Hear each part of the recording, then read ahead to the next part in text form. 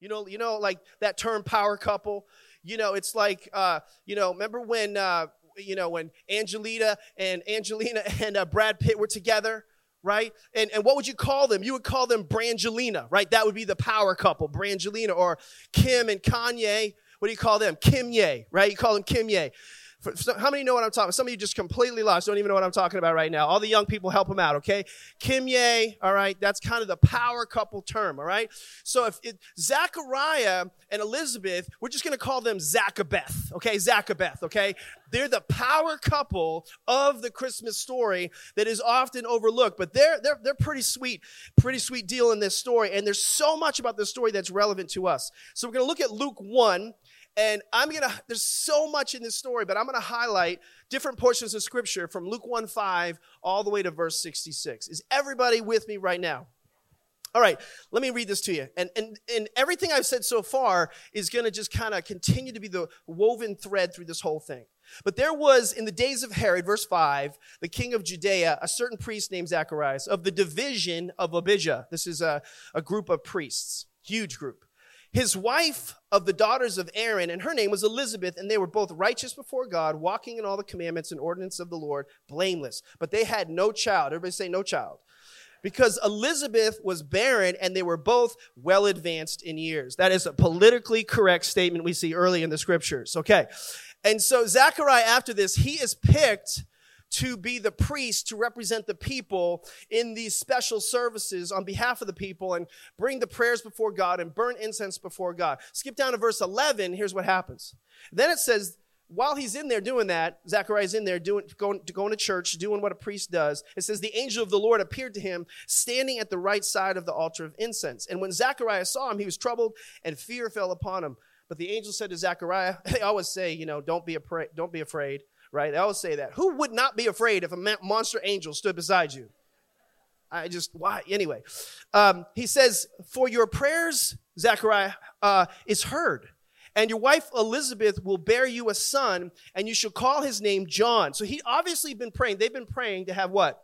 They've been praying to have a child, okay? And then you're going to name him John, and you will have joy and gladness. Everybody say joy and gladness. So the result of this answered prayer is joy and gladness. And many will rejoice at his birth, and he will be great in the sight of the Lord. And then the Lord, in the following verses, gives some restrictions to John and the way he must behave. And then you skip down to verse 18.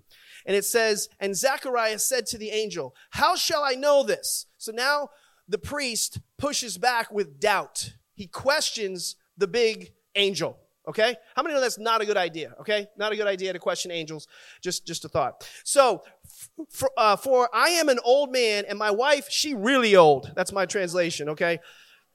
And the angel answered and said to him, listen, this is cool. He says, I am Gabriel, who stands in the presence of God and was sent to speak to you and bring these glad tidings. But behold, you will be mute and not able to speak until the day these things take place. But you did not believe my words, and which will be fulfilled in their own time. So now, outside of this inner room where the angel's speaking to the priest, the people are waiting for Zechariah to come out. And basically, they're waiting for Zechariah to come out and bless them and pray for them, okay? So they're outside. Skip down verse 24 I'm going to just summarize to verse 38. After these services, he comes out. He can't talk. He goes home to his wife. Somehow he communicates, we're going to have a baby. And then she gets pregnant. And then concurrently, an angel visits Mary, the mother of soon-to-be Jesus. And she's pregnant. And then Mary comes to see Elizabeth. Is everybody with me? That's what's happening in the story. Skip ahead, verse 39. Now Mary arose in those days and went into the hill country with haste to a city of Judah. And she entered the house of Zechariah and greeted Elizabeth, the power couple, Zachabeth. And it happened when Elizabeth heard the greeting of Mary that the baby leaped in her womb, and Elizabeth was filled with the Holy Spirit. So as soon as Mary comes through the door, the baby inside Elizabeth jumps, does backflips, sumos, I don't know what, 360s, I don't know what, but she's filled with the Holy Spirit as a result of that. Then she spoke with a loud voice. She begins to prophesy, blessed are you among women, and blessed is the fruit of your womb. But why is this granted to me? The mother of my Lord should come to me. For indeed, as soon as the voice of your greeting sounded in my ears, the baby leaped in my womb for what? For joy, for joy. So she's got this joy. Verse 57.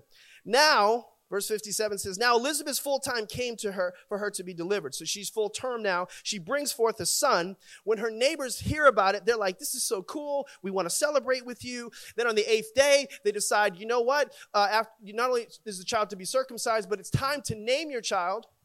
And they go to name the child, and they assume that the name will follow the name of the father, who's Zechariah. And the mother, Elizabeth, says, no way, Jose, the name of our child is going to be John. And they're like, wait a minute, nobody does that. And then the people look at Zechariah, who's mute and can't speak, and say, what do you say about this? And so Zechariah says, give me a pen and paper. And so he gets a pen. It wasn't a pen, but anyway, it wasn't a Connect pen. It wasn't a Mont Blanc. No, it was like some kind of writing utensil, rocks and stuff like that. And he writes, I don't know, that's a long time ago. That was the Flintstones. Sorry about that. Time warp. But he starts writing down what his son's name is going to be, and he writes John. And as he writes the name John, he can speak. He had a supernatural occurrence, and he's no longer mute. He begins to speak. All the people are dumbfounded by this, and the fear of the Lord hits all of them, and they go tell everybody that Zachariah, this power couple, Zechariah, who couldn't speak, now he can speak as soon as he said, and he wrote the name John. And that's what's going on here. And they say, what kind of child is this? And he's going to be, obviously the Lord is with him. So now John the Baptist, he's born. Zechariah's mouth opens up. He's filled with the Holy Spirit when he does this. He starts to prophesy. Are you guys seeing what's going on here? It's just one supernatural occurrence after another. And this is just the prelude to the Christmas story. I'm just trying to get you to see this overwhelming evidence. And so then John the Baptist comes. I'm going to show you some pictures in a second here. John the Baptist, whenever he's known as the forerunner. Another way to say it is he's the one who points the way, right? And so there's several pictures here. Let's throw some of the pictures of John up here, okay? So whenever you see in art, pictures like these old pictures, you're trying to figure out what disciple is it. John is always the one pointing to Jesus, okay? Isn't that a sick outfit that John has? Like, he's looking pretty fly right there, isn't he? Pretty hipster? So and you see other pictures. Every time he's showing another one, he's pointing. See, there's the lamb. Okay, so, I don't know. He looks a little like he had too many cookies in that picture, but he's pointing, okay? And this is kind of symbolic. Here's another one of him. He's pointing the way. That's the Messiah. He's the man. We're going to follow him, do whatever he says, So John is this forerunner that has been prophesied would come. Now he's here. He's on the scene, and he's going to point the way. And God is sending him kind of as a sign of good news. And simultaneously, while that is happening, Zechariah, in this story, I don't think it pops with everybody, but he is selected out of this huge division, this priesthood of this huge priesthood. And in fact, he was one of 18,000 priests to perform this ceremony. They drew lots, and it just so happened that he draws his name on this day. It's a miracle. It was a supernatural occurrence. It was a divine moment. Some of the miracles here, again, angel appears to Zechariah. Zechariah going mute, conceiving a baby in his old age. Zachariah. John the Baptist filled with the Holy Spirit, leaping in the womb. Elizabeth being filled with the Holy Spirit. Zechariah speaking again, then being filled with the Holy Spirit. Then he prophesies. Mary conceiving supernaturally. All of this stuff, prelude to Christmas. Okay? And so I want to go back. And now that we kind of see the whole story, now I want to pull some things that relate to you and that relate to me at Christmas time. In this story, you see this power couple struggling before the power is revealed. Zechariah, okay? They're believing for what would be seen by man as impossible situations. Okay, they're old, they're advanced in years. How many feel advanced in years? We want to pray for you after the service today. Okay, he felt like he was just one of many. He's just a speck in a crowd, one of 18,000 ministers, okay? There's many in the natural, impossible situations that are opposing Zechariah in this situation. And while that's going on, they're remaining, listen, faithful, righteous, and blameless.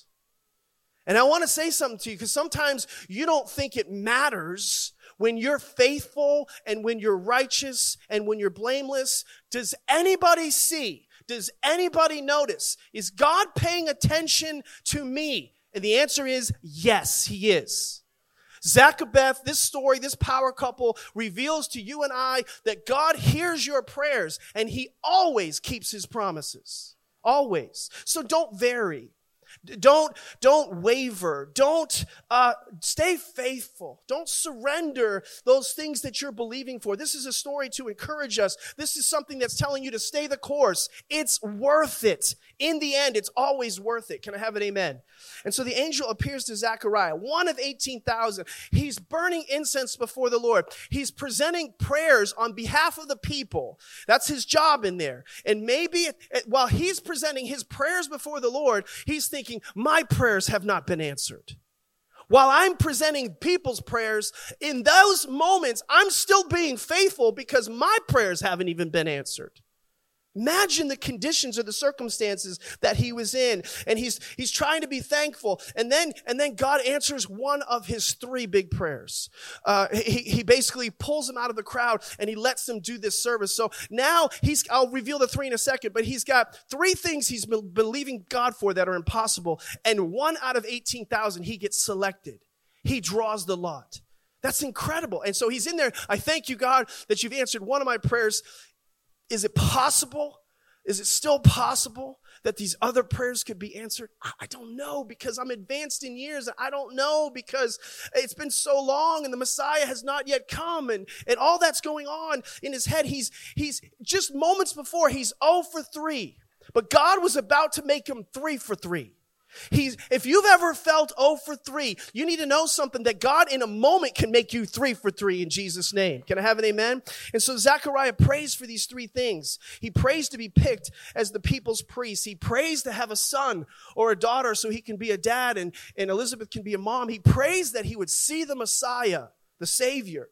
And this story so encourages me because he went from 0 for 3 to 3 for 3 in the presence of God. And you might be like that again. You might feel like I'm not just 0 for 3, I'm 0 for 10. And I would just say again, stay faithful. You need to do what we can see in the story. In order for God to intervene, you're going to have to believe God and trust God and remain faithful and see that there's more than the sentimental. There's a supernatural intervention of God that we need in our life. Now back to the story. Zechariah is not sure, the scripture says, how this is going to happen. And so he doubts God, right, in this story. He doubts God's representative, Gabriel. And Gabriel basically says, hey, I don't know if you realize this, but I was in the throne of God himself. And I'm not here on my own power or on my own strength or on my own name. I'm here coming from the throne of God. I'm coming here with the strength of God. In other words, I've got some backup. In other words, this check is going to cash. Come on, somebody. You guys with me out there? But you didn't believe it, Zechariah. And because you didn't believe it, boop, I'm going to have to shut up your mouth. I'm going to have to clam you up. I'm going to have to turn your lip. I'm going to have to change things for you because I need to let you get your heart right. See, sometimes there'll be silence because God is getting your heart right. God is trying to do something inside of you before something outside of you can manifest in your life. And if you said something during that period, or if God said something to you, you wouldn't be ready for it. And so sometimes he's just, you're just going to, this is what you're doing. This is what I want you to do right now. Okay? And so I'm shutting you up for a bit. This is so powerful. And Luke 1:19 says, the angel of the Lord answered and said to him, I'm Gabriel who stand in the presence of God. And I was sent to speak to you and bring you these glad tidings, verse 19. So I think we do the same thing, right? I think sometimes we're like Zechariah. We doubt God. How are you going to do this? Because I'm old and she's really old. How am I going to do this? How are you going to make this happen? Because it's been so long. I don't see the Messiah anywhere. I don't see anybody who's pregnant. How are you going to do this? There's 18,000 priests. I don't know how you're going to do this. I think we doubt God sometimes. And we need to be reminded to trust God that he's faithful, even when we're unfaithful. And you need to trust God that he knows what he's doing. You need to know where Jesus is standing right now and believe his word, which says Jesus is standing at the right hand of the God the Father on your behalf. This is what it says. In fact, the same way that Gabriel was near God And now he's near Zechariah. Even more, Jesus is standing near God, praying for you and wants to come near to you. In Hebrews chapter 7, verse 25, look at this. It says, consequently, speaking of Jesus, he is able to save to the uttermost. That means he can go as far as he needs to go. He can take it as far as it needs to go. He's able to save to the uttermost those who draw near to God through him, that is Jesus, since he always lives. This is his job, to make intercession for us. 1 John 2:1 says, my little children, these things I write I unto you, that ye sin not. But if ye sin, you have an advocate with the Father, Jesus Christ the righteous. He's your advocate. He's your lawyer. He's the one who makes intercession for you. He's the one who's in the very presence of God. And so if Jesus is in the presence of God, whatever Jesus says goes, because Jesus is being backed up by God himself. Are you with me, everybody? Some of us need to forget about where we're standing, and we need to be reminded of where Jesus is standing, who is your intercessor and who is your advocate. Jesus, not you, is in the place of power. And so just like Gabriel was in the place of power, bringing a word of power to Zechariah, Jesus, not an angel, Jesus is in the place of God, and he's standing near God right now in the place of power, and that power is available to you and I. So that means your impossible problem, your impossible situation, can be solved because of this. You can have supernatural intervention. That means your wayward son could come back to Jesus. Your wayward child could come back to Jesus. It means your backslidden spouse, your apathetic spouse spiritually. It means your broken heart could be healed. All those things that are broken can be fixed in Jesus' name. It means diseases, and I speak this in Jesus' name over my church family. It means diseases can still be healed in Jesus' name. Not just in 2020, but in 2019. Can I have an amen? Because God wants to, your setback can be a comeback. You've heard that phrase, but whatever's been slowing you down, whatever's been dragging behind, whatever's been holding you back, God can turn that around. You can be 0 for 3 in a moment. You can be 3 for 3 if you hold on to the faithfulness of God, the promises of God. And so I want the prayer teams to get ready. And in fact, I'm just going to ask them to come down a little early. I know there's many of you here that are going to help me today, because we're going to have a little prayer service today. Amen. Because I think God wants to do something for you. I think that one of the ultimate gifts, the best present he can give. But let me give you a few more things here that's just so cool in this story as they're kind of coming close. It says this in Luke 1:13. It says the angel basically tells Zechariah something really unusual. Is everybody with me right now? Okay, so the angel tells Zechariah, he says, and you're going to call his name John. So I was looking this up. I was digging into this whole thing. And Zechariah and everybody knew how the naming thing works. You take the name of your father or someone in your family, someone in your lineage. You name your children after yourself. But in this story, God names his son, and he names him John. When God names someone something, it underscores the significance of that someone. So obviously John's name had significance when God named him. Is everybody with me? Guess what John's name means? It means God is gracious. God is gracious. See, God wanted to underscore something. He wanted humanity. He wanted Zachabeth. He wanted the people there to see the kind of God he is through John. He could have named John something kind of different. He could have given him a really rough name. He could have told him, his name could have meant something like, I'm God and I'm really upset. You know what I mean? His name could have meant like, stop doubting me. But no, his name meant, I am gracious. That's the nature of God. And so, interestingly enough, Zechariah's in this situation, and it seems like nothing's happening, nothing's going to happen, no promises are going to be fulfilled. But Zechariah's name means the Lord will remember. And so God is basically saying, I never forgot those prayers. Every single one of them I'll bring to pass. I'll bring to fulfillment ultimately. I think this story is so cool because we get to see through these supernatural occurrences that it's not just a miracle, it's a miracle with a message. That God is gracious. It's a miracle that's trying to say to you and to everybody else, I don't forget your concerns. I hear your petitions, and as you present those things to me, they matter to me. And then it says, and you're going to call his name John, and here's what happens. When your source is God, there's always supernatural joy to follow. When the source is God, there's always supernatural joy. When you're filled with the Holy Spirit, you're always filled with joy. And it says this, and you'll call his name John, and you will have joy and gladness, the Bible says. You'll be filled with joy. You'll have gladness in your heart, supernatural joy. Anytime God uses, especially in the book of Luke, the word joy, it's always huge. It's always big, whether you're talking about Zechariah, Elizabeth, Mary, Joseph. Anytime, it's always an outrageous joy. In fact, that word joy in the Greek, it means wild joy. It means ecstatic delight. It means exaltation. It means exhilaration. Behold, I bring you good news of great joy. It's like wild, exhilarating joy. When they couldn't be controlled. They had so much joy. Because there was so much supernatural occurrences happening all around them.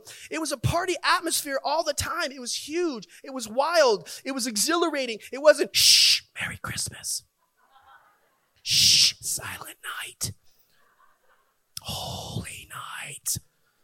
No.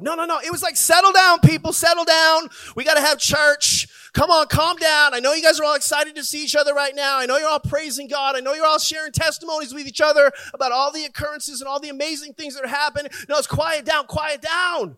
No, they couldn't be quieted down. They couldn't stop talking about what they had seen and what they had heard. There was so much joy because so many supernatural things were happening. But I believe it was because their expectations and their longing and their anticipation of the Savior coming to earth was so high that elevated the response, and God responded to that. What if we were walking around with that much joy? Turn to your neighbor and say, you need a little bit more joy today. Come on. What would people think if you had so much joy and it was on your face and people looked at you and said, what are you smiling about? What's going on right there? What's going on right there? You seem to have that, like, are you pregnant? You know what I mean? You got like, no, you're a guy. What's that glow all about? Well, it's because this is the most joyful time of the year. Okay, well, did you get some good stuff for Christmas? No, I got all that I could ever ask for. Well, what did you get? Well, I got salvation. I got a corresponding joy with that salvation that I can't even explain because my debt is paid. You know what I mean? I owed a debt I could not pay. I was on death row. I don't know if you know what that really means, but it basically means I had an eternal debt that I couldn't pay. And this guy, Jesus, came from heaven to earth, not only to show me the way, but to make a way so I could be okay with him for eternity. That's why I got so much joy. And that all just came from a smile. Turn to your neighbor and smile at them just a little bit. Come on. We need some more joy at Christmas. And so Zechariah, he's mute and he comes out. And what's interesting is when he comes out of the presence of God, again, he's supposed to speak a blessing over these people and he can't. And so somehow, I don't know how he does it, but through sign language or something, he tells his wife, we're going to have a baby. And he looks at her and he's like, we're going to have a baby. And she's like, you know what I mean? Like, I'm tired. He's like, no. You know, I don't know. And she figured, wow. You know, and then music starts playing. Anyway, and so, but she gets pregnant. He communicates. I don't know how that's going to happen. It's an incredible story. And then something supernatural happens here. And I want you to see maybe one more occurrence here that's just amazing. Get this. In this story, I don't know if you see this, but two members of the Trinity have a play date. Okay? While they're both in the womb. Okay? So Luke 1:44, says, for indeed, as soon as the voice of your greeting sounded in my ears, the baby leaped in the womb for joy. So Mary comes near Elizabeth. Zacharias is there, the power couple's there, and two members of the Trinity meet up on planet Earth for the first time. John was filled with the Holy Spirit in the womb, and Jesus is in the womb of Mary, and they're within inches of each other, and I think John is in the womb, and he's like, he's right there! He's right there! He's like pointing the way, flipping, doing jumping jacks, you know what I mean? I can't even explain this process. I don't even know what all of that means. And then Elizabeth begins to prophesy, and she's filled with joy. What if something supernatural happened to you at Christmas time? Like, because you expected and believed God for something. You opened a Christmas card. This is crazy. And you just got filled with the Holy Spirit because you opened a Christmas card. You know what I mean? Like you were in Christmas Eve services and you were singing a carol and you got vision in your gut, in your belly, and you were leaping with joy with vision because all of a sudden God cracked the code for something for you in your life that you couldn't see before, and he showed you what he wanted you to do. What if it wasn't just some nostalgic experience, some sentimental, comfortable, cozy experience? What if you were filled with, in the holidays, supernatural joy? What if that happened? You couldn't even explain it. I don't even know why I'm so. You had revelation about what God did for you. It wasn't about the presents you got. It wasn't about what you didn't get. It wasn't about what you have or don't have. It was something that came from within because you've experienced the source of joy in a supernatural way. I want to raise your expectations to believe more for God. Where's my prayer team? Come on down here right up front.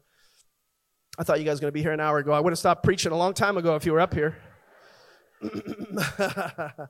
Here's what I want you to think about. Church, are you getting something out of this today? I've been believing and praying for our church family. I don't want you to close your heart to believe in God for more. I don't want you to mail it in right now. Do you know what I mean? Like, don't mail it in. Don't give up on what God's... If you're not believing for something, you should be. If you're not believing for something, you need prayer for that. Because you should be believing God. You should have a top 3. What am I believing God for? I'm not talking about just these bottom of the barrel prayers. I'm talking about some big prayers. And while you're believing God, I'm telling you to remain faithful, to never surrender, to continue to be blameless, to be righteous before God, because he sees that. And maybe your request, when you come, I'm going to ask you to come. Literally, if you're in the balcony, you're here in this room, I'm going to ask people, we're going to end this service with just an altar call. Okay, it's an old school. Just come down, come as you are, come with your prayer request. Maybe your prayer request needs to be that, you know what? I need the supernatural joy of God. I don't have it. And God wants to give you supernatural joy. Maybe you need a word from God, a personal word from God. Maybe you need him to kind of speak to you on the inside, like I said, and give you vision. Maybe you need a breakthrough. Because you've been under something. It could be a financial or physical or mental oppression of some kind, and you need a breakthrough. I believe miracles still happen in this season at Christmas time. This is one of the best times, Christmas time, to receive something supernatural because the first Christmas had nothing but supernatural. Occurrence after occurrence after occurrence. And I want some of that back. How many want some of that back in Jesus' name? Amen? I want you to stand to your feet. I'm going to pray for you. Everybody stand up, and I'm going to do a general prayer. And then, like, literally, this is the end of the service, okay? So I'll just say it like this. Is there any, I know there'll be some wrap-up after me, so nobody leave, I guess. I just thought about that. But we're going to just take just a few minutes. I'm going to pray over all of you, and then I'm going to say, as God leads you, just come down front and receive prayer. A lot of people will go to the hospital, they'll go to a doctor with a problem, and they'll wait for hours. Hours and hours and hours. And sometimes we can't even wait in a line for just a minute or 2 or 3 or even get to a prayer line because we don't see the source right. We don't see that the ultimate physician, the ultimate solution, the ultimate power is not in these people here, but it's in the name that's above every name. It's through Jesus' name that we have access to the Father, and it's through Jesus' name that we have authority over our circumstances and our situations. Can I have an amen? So with every head bowed, every eye closed, my message is concluded. Father, I just pray that for every person that came here today, it wouldn't be an accident. Lord, I wanted something special to transpire that goes beyond my words or what I could say or what I could share. It's a simple message because it's just your word. All we had to do is just tell the story. Tell the Christmas story and all the amazing things that you've done. All the amazing things I believe you still want to do. And I pray that you would raise expectations, that you would elevate people's faith in this room today. I believe that the world sometimes is more open to the supernatural than the Christian church is. Lord, forgive us of that in Jesus' name. We repent, Lord God, of our unbelief and our doubt, Lord. We don't want to be like Zechariah where we say, how are you going to do this? How are you going to do this? Lord, we cancel that question. We cast it down in Jesus' name. We put a stop payment to our doubts and to our unbelief and to our lack of faith. Lord, raise our faith in Jesus' name. As we come for prayer in these prayer lines, Lord, I pray the expectancy to our answered prayer. We're not going to talk a long time about our problem. We're going to just present our concern, our request, and we're going to believe God that he is supernaturally going to answer, that he is going to provide, that he is going to solve, that he is going to heal, that he is going to save in Jesus' name. Every person that comes before you in full faith, every person that comes before you with expectation and longing in their heart. Now, for every person, Lord, that's here today that knows that God is speaking to them, I pray, Lord, that you would show them, what is that thing that I put on the back burner? What is that thing that I've surrendered? What is that thing that I sometimes give up on? Lord, bring that right now to the forefront of their mind. Because, Lord, we're not just going to go into the end of the year mailing it in. Lord, we're believing that God is going to do something this morning, that God is going to do something on December 22nd, 2019. And we'll look back on this day and say that it was more than a sentimental Christmas. It was a supernatural Christmas.